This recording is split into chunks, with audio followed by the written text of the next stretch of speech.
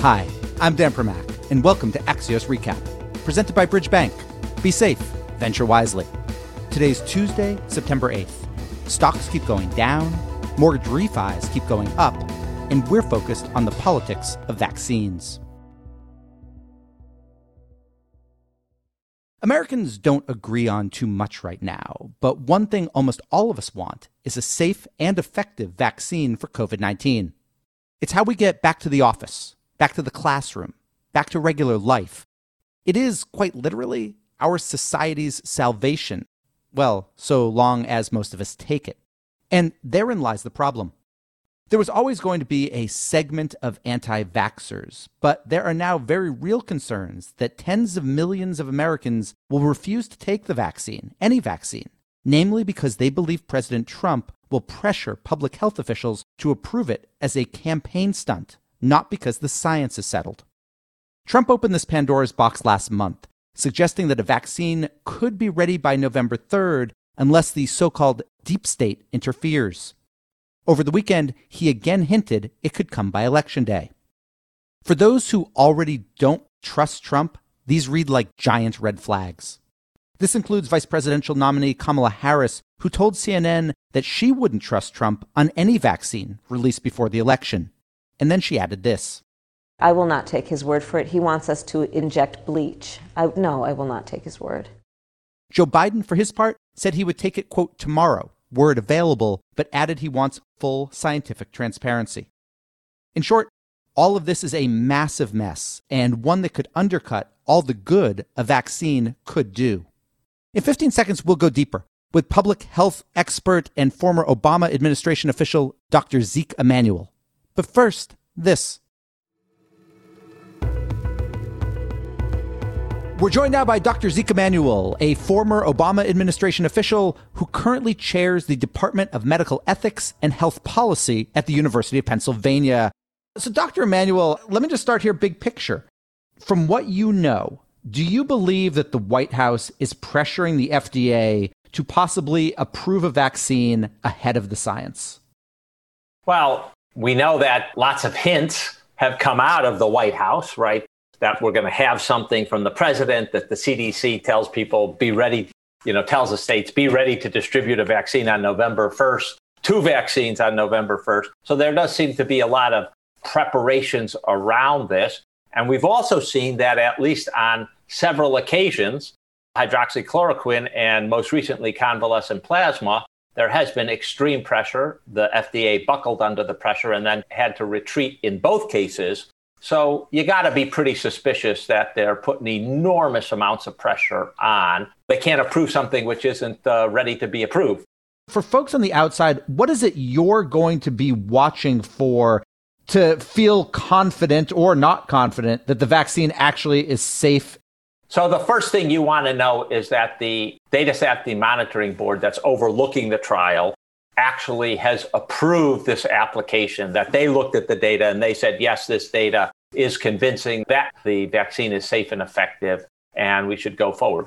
We should remember there's no way you're going to have sufficient safety data because that typically requires 6 months with 3,000 people. And if you're talking about October, we're not going to have 6 months of 100 people. So remember, we should clarify, this is not your normal FDA approval.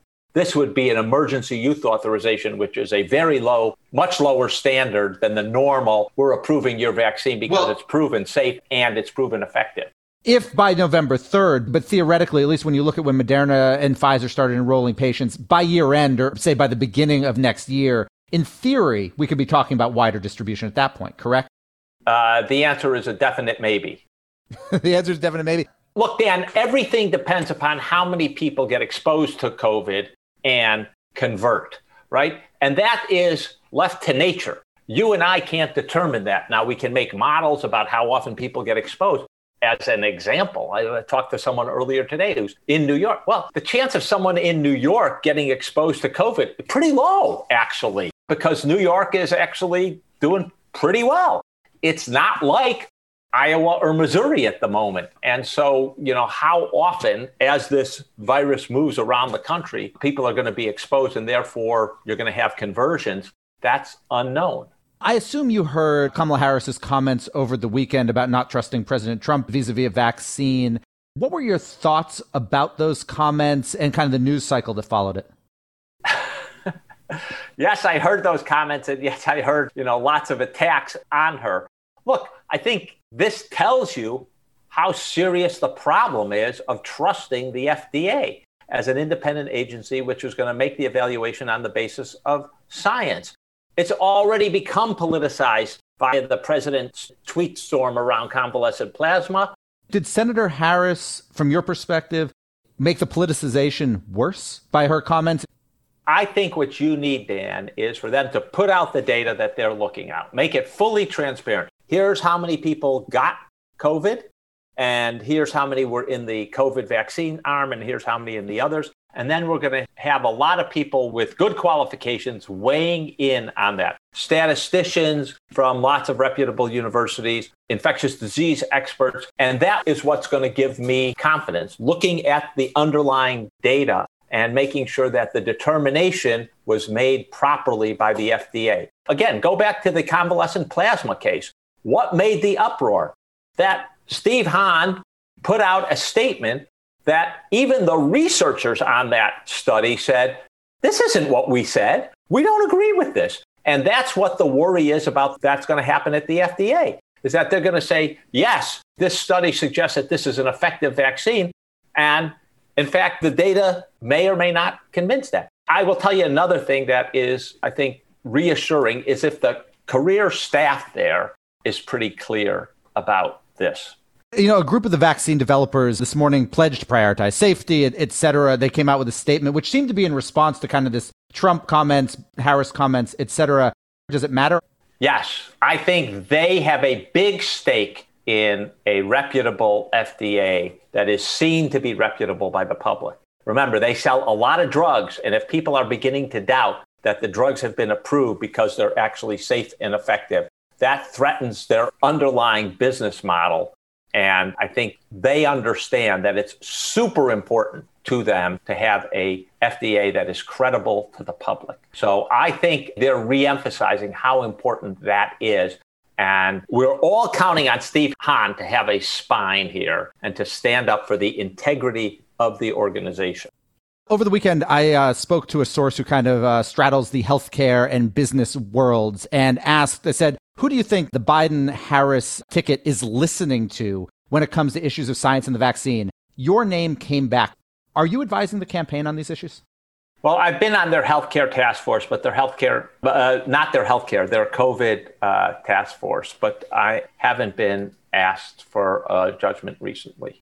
There have been a lot of questions, about Election Day voting, and you came out with some kind of a report the other day, which kind of suggested that even without a vaccine, going to the polls on November 3rd should be the equivalent in terms of safety to going to the grocery store. Could you unpack that a little bit?